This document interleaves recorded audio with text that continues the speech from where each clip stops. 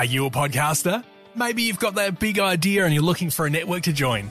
The multi-award-winning Ozcast Network can get your content to eyes and ears all over the world. Join now for the first month free, and you could be featuring this sound at the beginning of your podcast. Ozcast. Simply head to ozcastnetwork.com for details. The ball straight run up. Now he angles it somewhat. Barkadash! Where do I start? It's been up and down. I remember being a kid. I can see that happening. That's something, always something to do. Be unlaced. Unlaced podcast. It's actually not bad. And we're back, ladies and gentlemen. We're on the dance floor, the Unlaced podcast. I say it at the start of every episode, but what a year we're having. We've been very fortunate to have so many great guests on the show. The last episode with Jack Crisp, I absolutely love talking to Crispy. He's a very unique fella, but geez, he's a great footy player. Finished in the Copeland every single top 10 of the Copeland Trophy every single year he's been at Collingwood, which is remarkable. 8 years, and he's won the best and fairest last year and always finishes right up there in the pointy end. So that was a great podcast. He's a good man, loves his TikTok like me, and I just want to thank everyone as well for subscribing and commenting on the show, because it does mean a lot. You guys are the heartbeat of this podcast, and sharing it around is how we grow. So thank you so much for that. I tell you what, I'm excited again for today, though, because I've got my good friend in here, Tyson, and we're supposed to have Mick Barlow, but he's a bit late. Yeah, the Werribee pre-game's keeping him occupied. Mate, well, thank you for coming in, mate. Good to see you. Absolute pleasure, Jakey. Mate, you're everywhere. I don't know about that. Yeah, mate. And you, over your illness, big crook last week. Yeah, so. Fuck, mate. The man flu. Yeah. I thought I had every COVID symptom under the sun and tested negative every day. Wow. So, and then I put up a thing on my Instagram saying, has anyone got a deadly flu? And I had 65 responses saying, yeah, it's killing me. It's going around, isn't it? Yeah, going around, mate. But tell you what, you're doing a bit. We're going to get into your footy career, but I thought we got to get straight into the now. For those that don't know, Dom Tyson obviously came out of the AFL system a year or two ago now. Was it last year or 2 years ago? My first year out. Fully, this is your first year out. Yeah. So he's gone all in, ladies and gentlemen, on Clutch & Co., which is a golf apparel brand. It is absolutely dynamite. We did a podcast with my good mate Tommy Sheridan on our other platform, Aces in Business, where we drove straight into it, mate. It's a fascinating business. Yeah, we dissected it in Ausmerican with the great man Tommy Sheridan. So I'm actually working next to him day to day at the Commons in Cremorne there. So positives and negatives. Enjoying it, enjoying the transition. You're always a little bit nervous of what you're going to jump into, but I luckily had the business set up on the back end of my footy career. Had finished uni. I'm still playing a bit of VFL footy, which I'm sure we'll touch on with Mick involved at VFL level as well. But really enjoying it. It's just trial and error. E-commerce. We do a bit of wholesale, but you really just don't know what you're doing. You need a good mentor, and then just give everything a crack.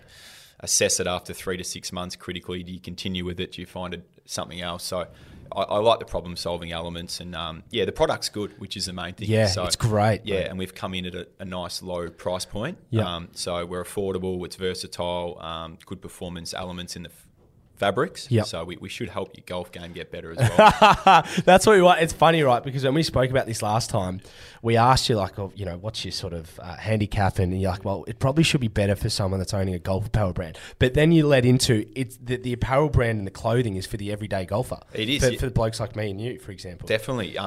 We tried to create some products where if you could, I'm actually wearing the pants today at the Commons at work. So you can, it's versatile. If you're not playing golf too often, you can still buy some Clutch & Co. and get away with it in your day-to-day wardrobe apparel. So I need to get better though. I've been doing the podcast tours, and it's an awkward question. Like, mate, you should be a gun. What's your handicap? And I've got to come clean. It's nothing too impressive. All right, ladies and gentlemen, get on to where can they get it? Is it online purely? Yeah, purely online for our website at Clutch & Co. Okay. Yeah.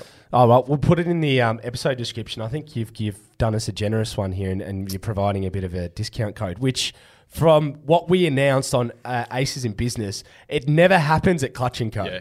You blokes have twisted my arm a couple of times, but we'll create a bit of value for your listeners, mate. They're loyal, and as you said, they're the heartbeat. So we'll give back, and we'll do a 20% discount code on the website. So at checkout, just type in Unlaced, amazing, capital letters, and that'll automatically redeem that discount code for you. There you go, ladies and gentlemen. Unlaced discount code 20% on the Clutch & Co golf apparel. It's great gear. Tommy Sheridan's rocking it, which I don't know if he should be the lead marketing sort of influencer for your campaigns with his golf swing and mannerisms, but mate, it looks good on anyone. Yeah, well, Tommy, I mean, we could deep dive into that bloke for 40 minutes, but I've actually played golf with him on Monday. He's pretty good. Is he actually? Yeah. Like he's naturally coordinated. He's got the long levers. Hits a pretty nice ball. Does he really? And he's playing a bit more, like he keeps it quiet, but he sneaks out there more often than you think. Yeah, well, I spoke to him the other day. It was like Tuesday, and he's played 18 holes of golf. And I'm like, mate, for a busy bloke, you live like you're semi-retired. Yeah, well, he does his work hours, I think, at midnight. That's when his brain kicks into work mode. Yeah, and then he doesn't sleep. So... he's 9 to 5 is not a 9 to 5, but he probably does the full-time equivalent and some, just when everyone else is sleeping. Oh, God, mate. Now, for those that don't know the Dommy Tyson story, it's pretty amazing because it's slightly different to Mick, who, when Mick arrives, we're going to give him a roasting, listeners, because he is late and he's a pivotal part of this show. But you guys had very contrasting ways that you came into the AFL system. Obviously, Mick kind of did it the hard way and through the rookie list. You were kind of the gourmet platter coming out of the 18-year-olds at the time. Is it 2011? Yeah, 2011 draft, yep. 2011 draft, so a priority pick. I think you were pick 3 overall technically to GWS, which was massive. And I kind of was very close to Tommy Bugg at this time, so I kind of saw a little bit of like the nervous nature of a priority pick going to a club that hadn't been around. But for you, what was that like? And obviously moving out of Melbourne too. Yeah, well, separate to Mick, I was more traditional through the national draft as an 18-year-old. So it happens quick because you finish school in, November, early November, and you're drafted by late November. So that little 3-week window where you're unemployed, well, I guess you're just finishing school, finding your feet, but then you're off. So we got drafted up to the Giants. The positive was enormous amount of under 8 or 18-year-olds getting drafted with you in the same category as moving away from home. So it was a lot of fun socially up there. Great place to move to as an 18-year-old. If you are moving out of Melbourne, you're going to Sydney. So weather was great. We all got to live together and next to each other in this sort of retirement village. That's unreal. Which was just great fun when you're trying to, establish yourself with your footy, but also just feel comfortable socially and get amongst it.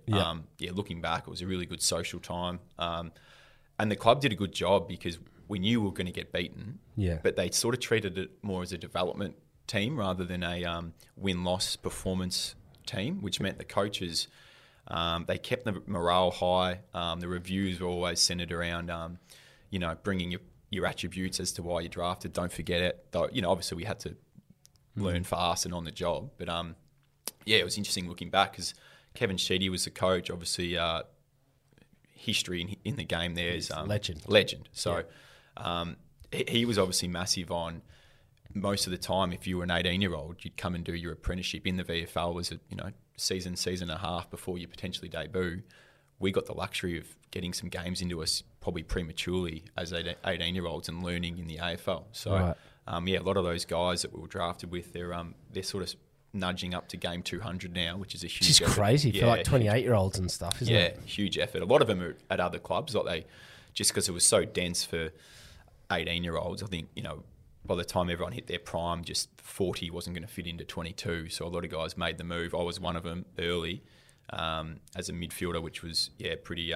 we had a lot of mids up there at the time. Stacked, wasn't it? Stacked. Yeah. Stacked. So, and Buggy did well. Like Buggy forged out. He got his 7 or 8 years in, and he did well. He was one of the ones that was drafted as a 17-year-old, so he was even earlier. That's right. Yeah, I remember he was playing school footy and he was already there. Yeah, so they had access to him. But great journey. Got back to Melbourne when I was 20. So entering my 3rd year, I was back at the Demons. So just to talk through quickly GWS, because the Demons obviously spent most of your career there, but Did you kind of realise, even though you obviously taken some of those losses, like how good that team could be? Because obviously it's quite sort of dismantled a bit. A lot of boys have left to get more, opportunity or play back home and stuff like that.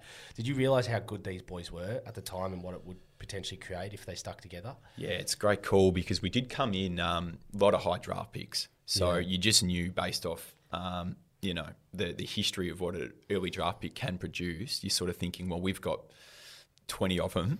Other teams have one or two, and they're pretty good players. So by their third, fourth, fifth year, so we thought the time would come where we'll be. That was the chat too. Like, wait till you guys develop, keep learning, keep doing your weights, keep putting, going hard with your training, and it will come. Just stay patient. So. Even by that second year, like Jeremy Cameron kicked 60 or 70 goals. Yeah, he was like a Coleman.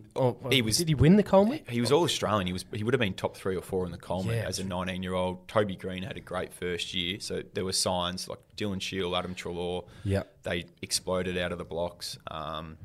You could see it definitely. And then even the guys that they recruited, like Callum Ward, Tom Scully, Phil Davis, they were only 21, 22. They're still so young. You could do the maths going, well, when those 18-year-olds hit 23, they're only going to be 26, 27. So you could see that it all probably around that time was their grand final appearance, which was 2018. Yeah, that's right. So that was probably... the Tigers.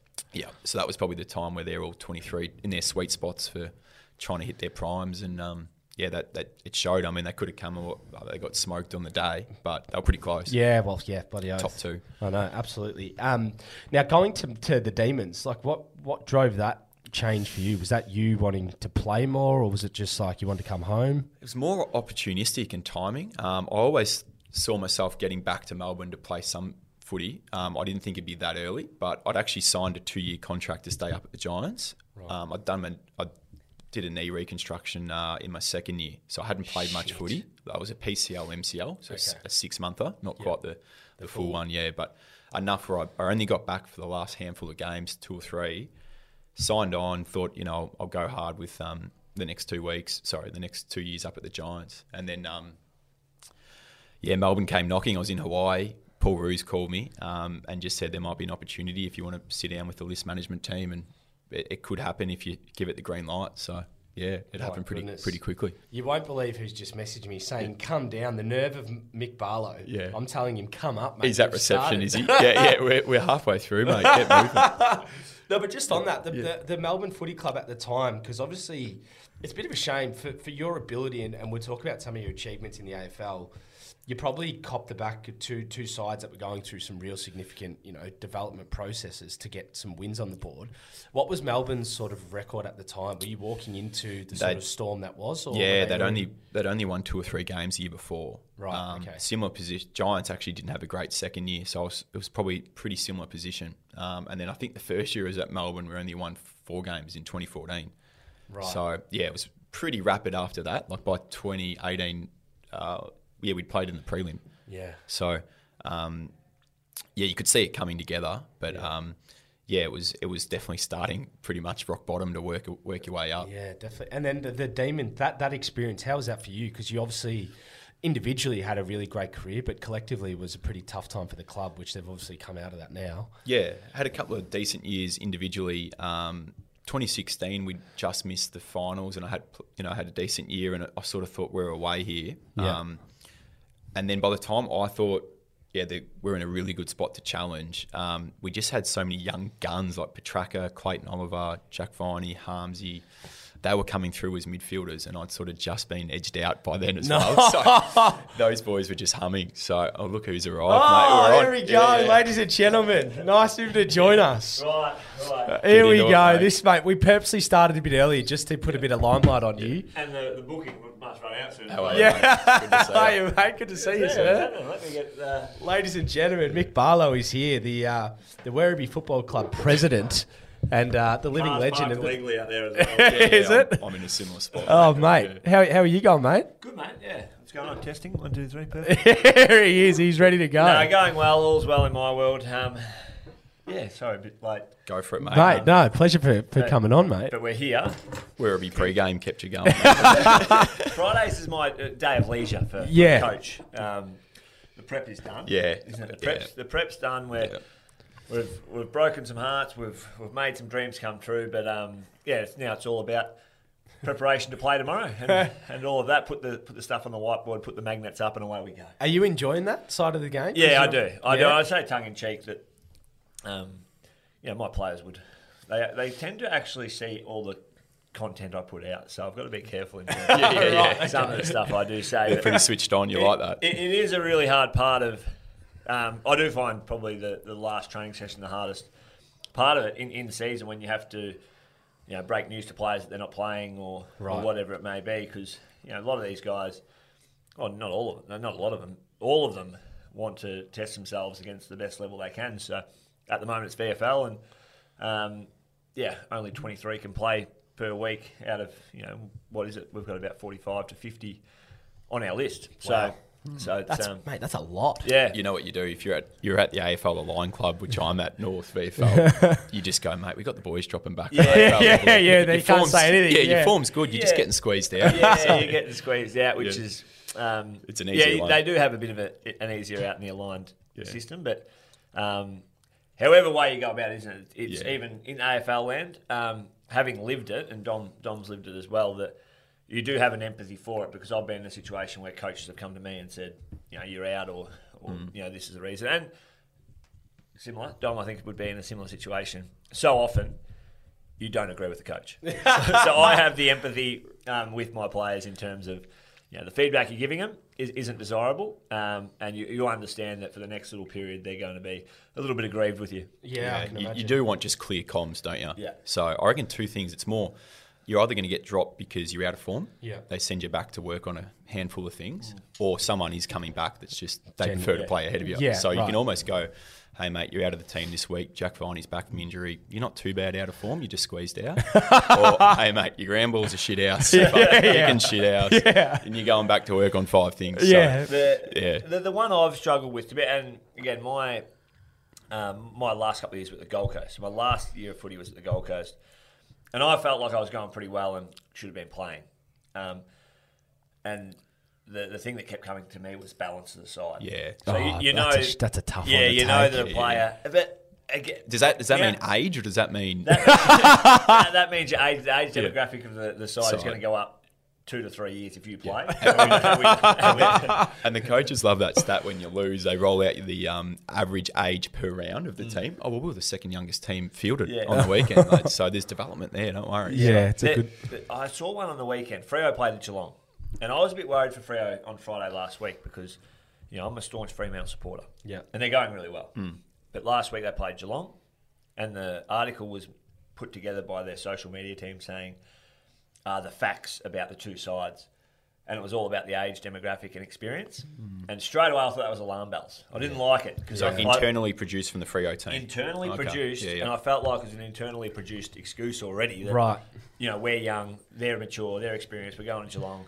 And they end up winning anyway. Yeah, I tell you what, they're humming Freo a little bit, aren't they? You must be watching them closely. You must be happy. Yeah, bloody oath, yeah. So I got over my 2 to 3 years of bitterness against them. I was going to... Yep. Did you go through that as well at all? I could see it coming. So, and by the end, mate, I was so drained from injuries. Yeah. I was sort of happy to just launch into something else. And I'm back enjoying the footy. Yeah. Because all the meetings at VFL level, obviously everyone has a 9 to 5 job, a lot of trade. It's different, mate.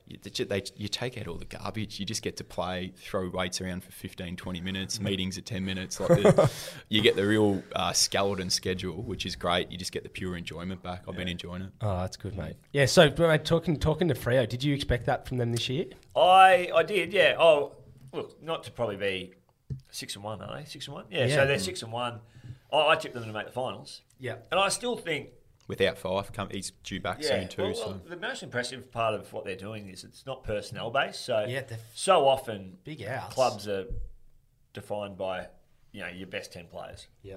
And right now they've got 3 of their most important players out. Fife, Sean Darcy should come back this week. And Matt Taberner didn't play last week. So, their system and their belief in what they're doing is palpable. What I do really... And there's absolutely something in this. You can see that they're enjoying each other's successes. Yeah. So you watch Freo play at the moment, and there was a bit of media around it this week. But but I do follow them closely, so I've seen it for some time. They love it. Like player X kicks a goal, don't worry, everyone's over there. Player Y gets a smother, they're all over there. It's the stuff that every club you would have been at. Every club I've been at, it's like we've got to do this. We want to be like that. Yeah.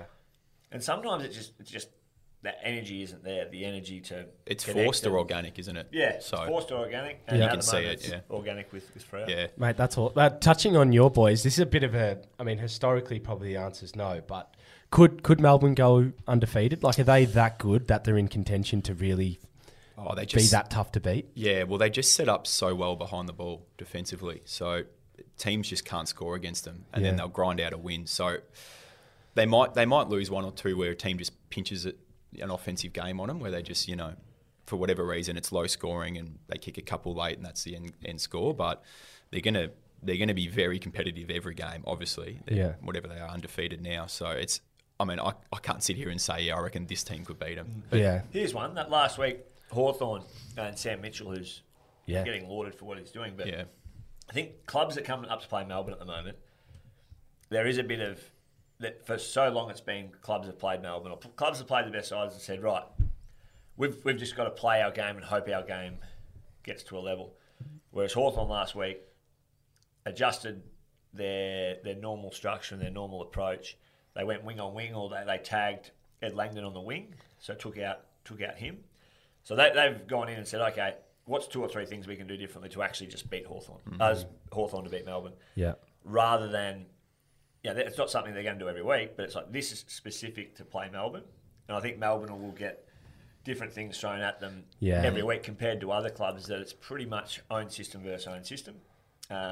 Whereas clubs are going to start to pinpoint some stuff with Melbourne they see as an advantage. Yeah, you're right, because I think a lot of the opposition analysis would be, well, what do we know about Melbourne? Let's not get beaten by what we know. Yeah, so we know, right. Langdon's an important part of the offensive chain. Their wings will push back hard defensively to free up Lever, free up May.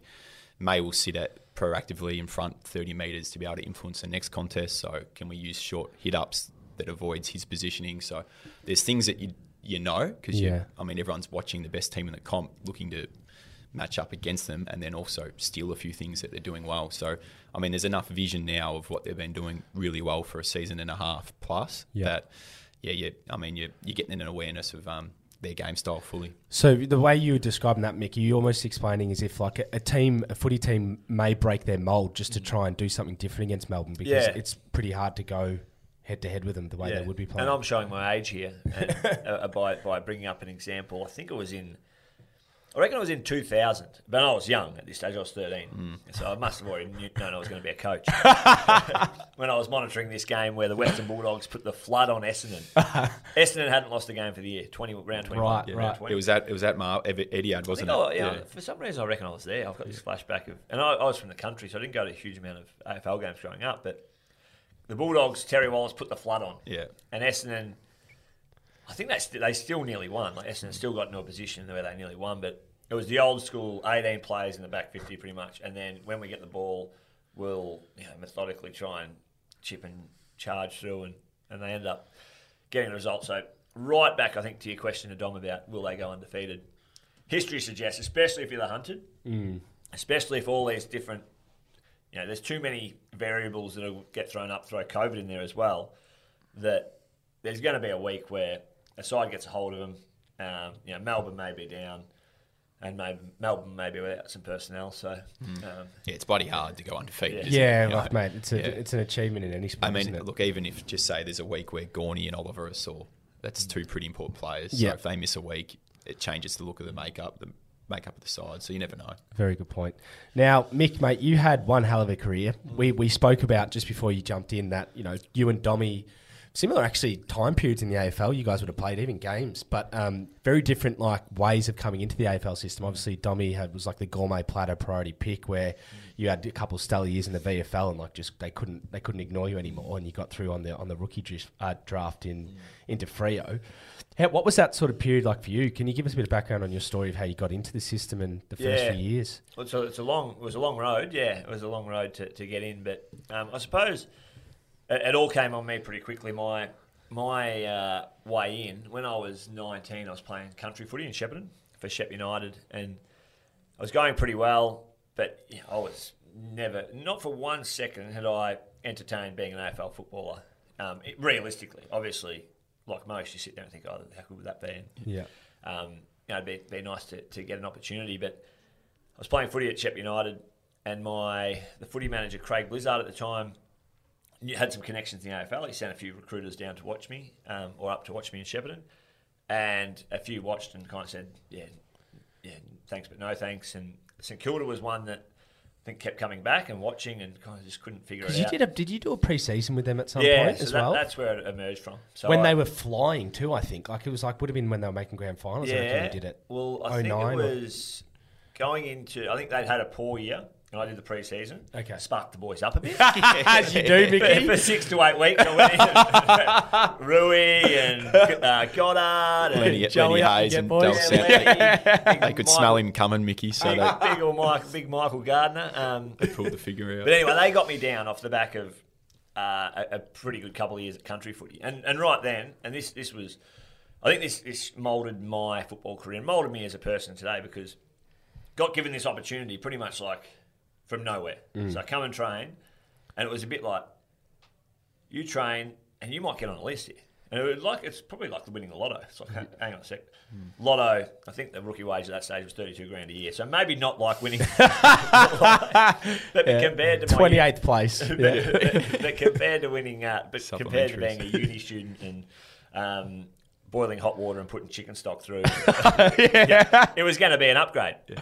So anyway, I went to St Kilda, did the pre-season, and I missed out. And from there, that was the period of time where I actually competed and trained really well and felt like I was on par with some of what was going on. So that period highlighted hard work. It highlighted my capacity. It highlighted my inner desire to get in. Bit of belief. Yeah, a bit of belief. Whereas 6 weeks earlier when I started, I genuinely say this, that I went there not to embarrass myself and not to be a guy that rocked up and years down the track, Nick Rewalt's talking on Fox Footy saying, this guy came to training once. And he was tripping over. And we can't remember his name. But couldn't tie up his shoelace. So was it that daunting that to come off? Because it was a pretty big dressing room, like you mentioned, all those players. Bloody hell. Yeah, it was. Luckily, you go in for the first 2 weeks with the younger players. Right. And you kind of, and a couple of senior boys roll through in the... So you can mould it. Yeah, and you are in awe. Like, I don't know, Dom went to GWS, so that would have been a unique existence because you go in with a big chunk of guys your age and then a few. We spoke about that, didn't we? Yeah. But the St Kilda experience was, it's pretty. Yeah, you're literally like a little kid in a candy store and just trying not to embarrass yourself. And by the end of it, went pretty well. They said thanks, but no thanks. And from there, I went and played VFL, and even that was a challenge because I did the pre-season. But then you go to a VFL club and, again, you're fighting against guys that are doing similar things and come through pathways and to even get a game. And then throw into it, we were aligned with North Melbourne at the time. So then North Melbourne players come, a week before the season and say, 10 of them are playing. Yeah. So there was all of that pathway into the AFL there was enough kind of barriers and roadblocks to get in the way. But, at the end of the day, it's just consistent form and banging your head, or banging the work in, and then you get a chance. Mate, so what was that like? What was the first few years like at Freo? Because you didn't obviously go in. You obviously went in a mature age player in a sense, but you walked into a pretty elite environment. Like they had some pretty good years early when you were there. Yeah, so they weren't drafted same year as Tommy Sheridan, were you? I wasn't. No, Tommy came 2 years after me. Okay. He did, right? For some reason, I thought you guys went the same year too. Nah. So how old were you when you did get picked 21. Up? Yeah, 21. Oh, so you weren't actually that old. No, really. So 21. Yeah, they do pay. I got drafted the same year as James Podsiadly. Right. And he got drafted at 29 years Wow. to Geelong. And I'd played with him at Werribee. And I was like, well, he's old. So you got bundled in with him as the mature age recruits. He grinded a great few years. He had 5 or 6 years. So shout out to Pods, who one of the greatest state league players ever to lace them up, like hundreds of goals. And but back to your point about rocking up to Freo, it's interesting because you grind to get there, and then the realities are when you get picked up in a rookie list, you grind to get there, and then you're the last bloke on the list anyway. So that for mine, I suppose the way you got there, you need to replicate and get to work on it. actually getting put in an elite environment. I say this to my players at VFL level at the moment, that the hardest existence for mine is being a state league footballer. Yeah. Because you are mixing your 9 to 5 or your uni or your part-time job and uni and Centrelink, and financially you're not very secure. You're putting in heaps of work. You have to do everything after hours, and then you're expected to compete against the AFL players that aren't playing. So for mine, it was, when I did get to Free, I wasn't fully aware of this at the time, but when I got there, it was actually an easier environment for me because you could put all your eggs in my basket. Effort and energy into being a full-time athlete, and get remunerated for it, which does help. So absolutely. Now, I've heard Tommy talk a bit about Ross Lyon, and he gives some great Ross Lyon stories. But you obviously probably played so much footy under him. Had really, I think 3 best ons in the Western Derby as well. Like, so it's a derby. Derby. It's not Melbourne City. Yeah, sorry, the Derby. That is true. Actually, they do say it like that. I never even processed that, mate. But what was it like working with Ross? Because you had a pretty big role under him. I felt at times. At the time, it was, if I could go back to a few of those days and just to enjoy it for what it was and the personality he is, it would be great. Yeah. But when you're in the mixer of it, it's daunting. Yeah. But I'll start with saying he's incredibly connected to his players and loves. There was a quote he said to me one day around. He treats his players as much as he can like his own children, because he knows the effort and the energy his own players put into what he's asking them to do. So that's something that really resonated with me. One day when I sat down behind closed doors with him and had a heart to heart, pretty much. So he was brilliant with heart to hearts, and his door, the old analogy, your door's always open. Rung true, it was always open, and he'd always be there for a chat. So there's some the serious side to Ross, but some of the stuff that went on and the meetings you had were just, you'd actually just walk out and be like, wow. So Tommy, I think, has told a couple of stories probably about, players.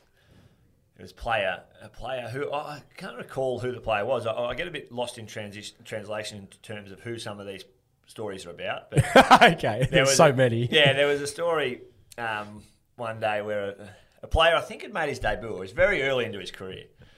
And, it's a pretty exciting time in your career. You've just played at first game and you try your hardest. And the player, Ross was he had an eye for the vision, and he was pretty cut and dry on what was a good effort and what was a half-hearted effort. So the player had just come into the system and he was just finding his way. But the review came and some vision popped up, and we were watching a passage of play, and Ross just goes, rewind it. And then they rewind it and go back to a bit of play and plays it through, and then goes, rewind it again. So they watch it through and he gets the player, he goes, okay, you're going right. You've just made your way into the side. Very good. Well done. But, that effort, not sure. And at this stage, it wasn't too bad. Everyone in the room's like, oh, that's not too bad. We can move on. How much weight you put on? He said to the player. The player goes, 8 or 9 kilos since 6 months. He's like, mate. Oh, no. It's like, beautiful. 8 or 9 kilos. Yeah. You been doing your weights? And he's like, yeah, doing my weights, the player. Yes. And Ross gets down and literally goes, you been doing your deadlifts? Oh, no. And the player's like, yeah, been doing my deadlifts. And then he goes, you been eating your tuna? And again, the player's like, yep, I've been eating my tuna. And right now, everyone in the room's like, something's coming. This ain't going to end well for this player. Oh, no. And he goes, you do all that, mate. That's great. But then when the ball's there, you've got to put your body on the line. You jump out of the way. Brutal. Oh, no. And Ross does a little, he used to have this thing with his hands. Yeah. And he goes, whoop, jump out. And now, I am a bit blurred as to who the player was, because I've got two schools of thought, that it was a player that's still playing and going very well, or whether it was a player that is no longer playing for Freo, but he's absolutely going very well in another sporting realm at the moment. So either way, the players have. They're going okay. Yeah, so but when you're in that situation, you see this stuff coming, like, are you guys got so much respect for Ross that you just, this is normal, you're not laughing? Or are you guys like actually breaking character You here? can't laugh. Yeah, you laugh. So you're fucked. You got to sit there in silence and watch this go on. And then you go for a coffee and then you're like, what about that? Yeah, that's it. Tommy Sheridan told me this one because, funnily enough, when we did our first Aces in Business podcast, Joe Botson actually plugged Tommy. He goes, mate, I need to hear some Ross Lyon stories because he goes, I've heard them and I love them. And Tommy told this one about Ross just trying to like pretty much set the tone of like, almost like what you said, everyone's like my children. I treat everyone the same. He goes, I don't give a fuck if you're the best player in the team like Matthew Pavlich or if you're bloody Hayden Sloyd.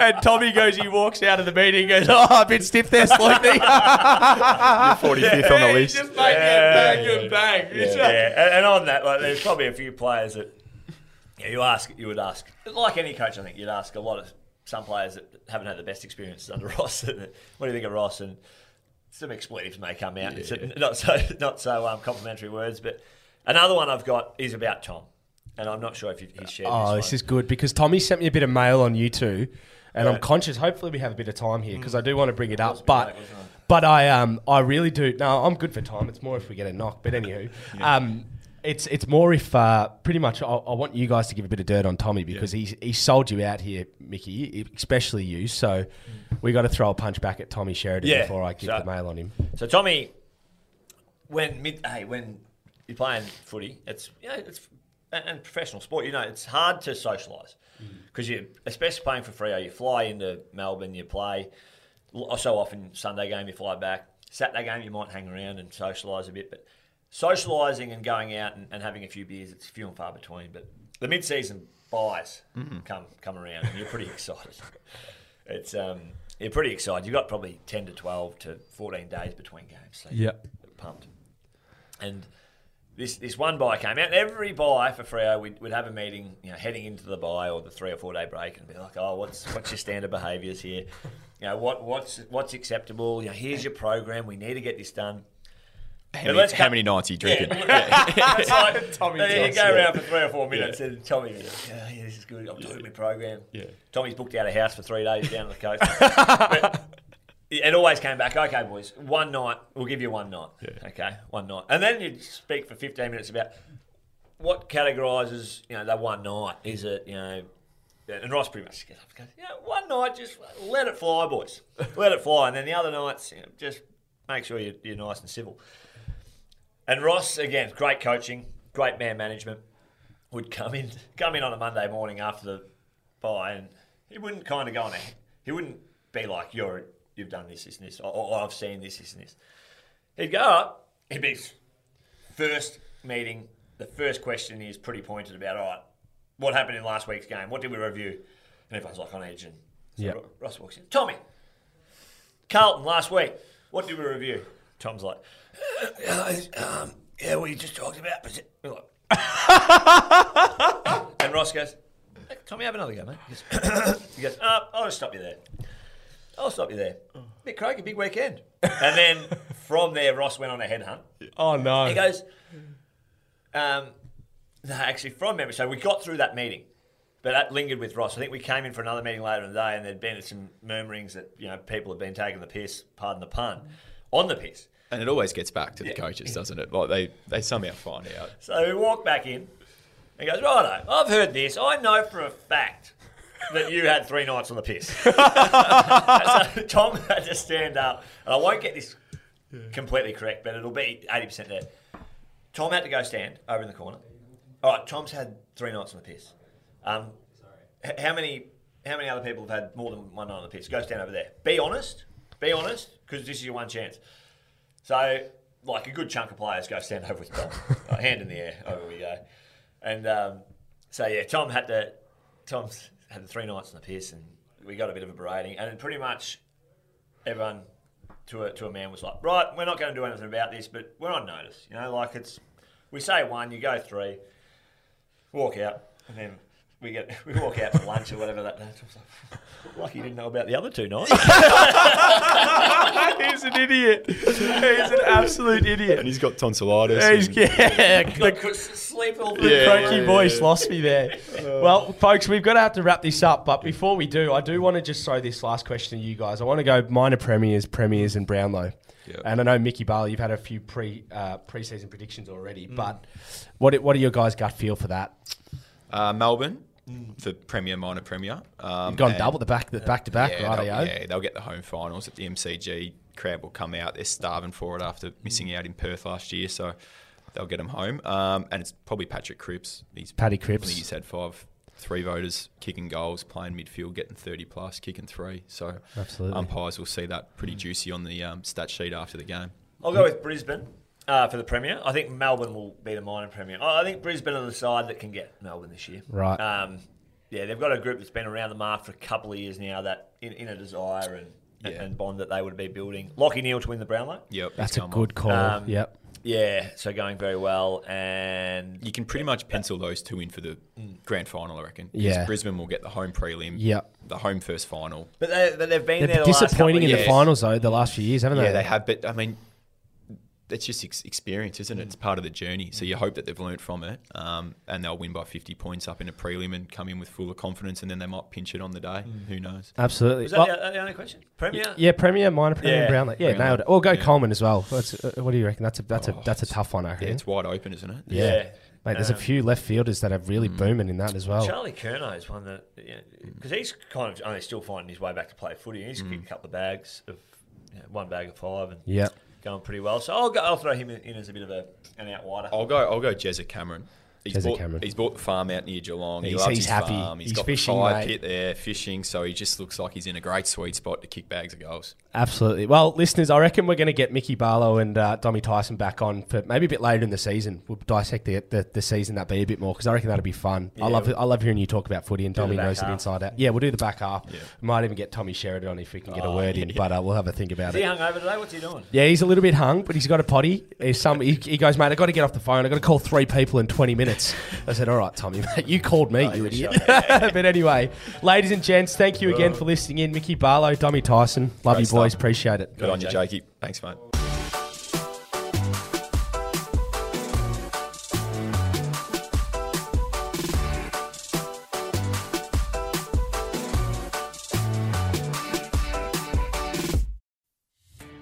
Are you a podcaster? Maybe you've got that big idea and you're looking for a network to join.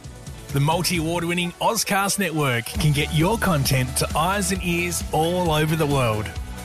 Join now for the first month free, and you could be featuring this sound at the beginning of your podcast. Ozcast. Simply head to ozcastnetwork.com for details.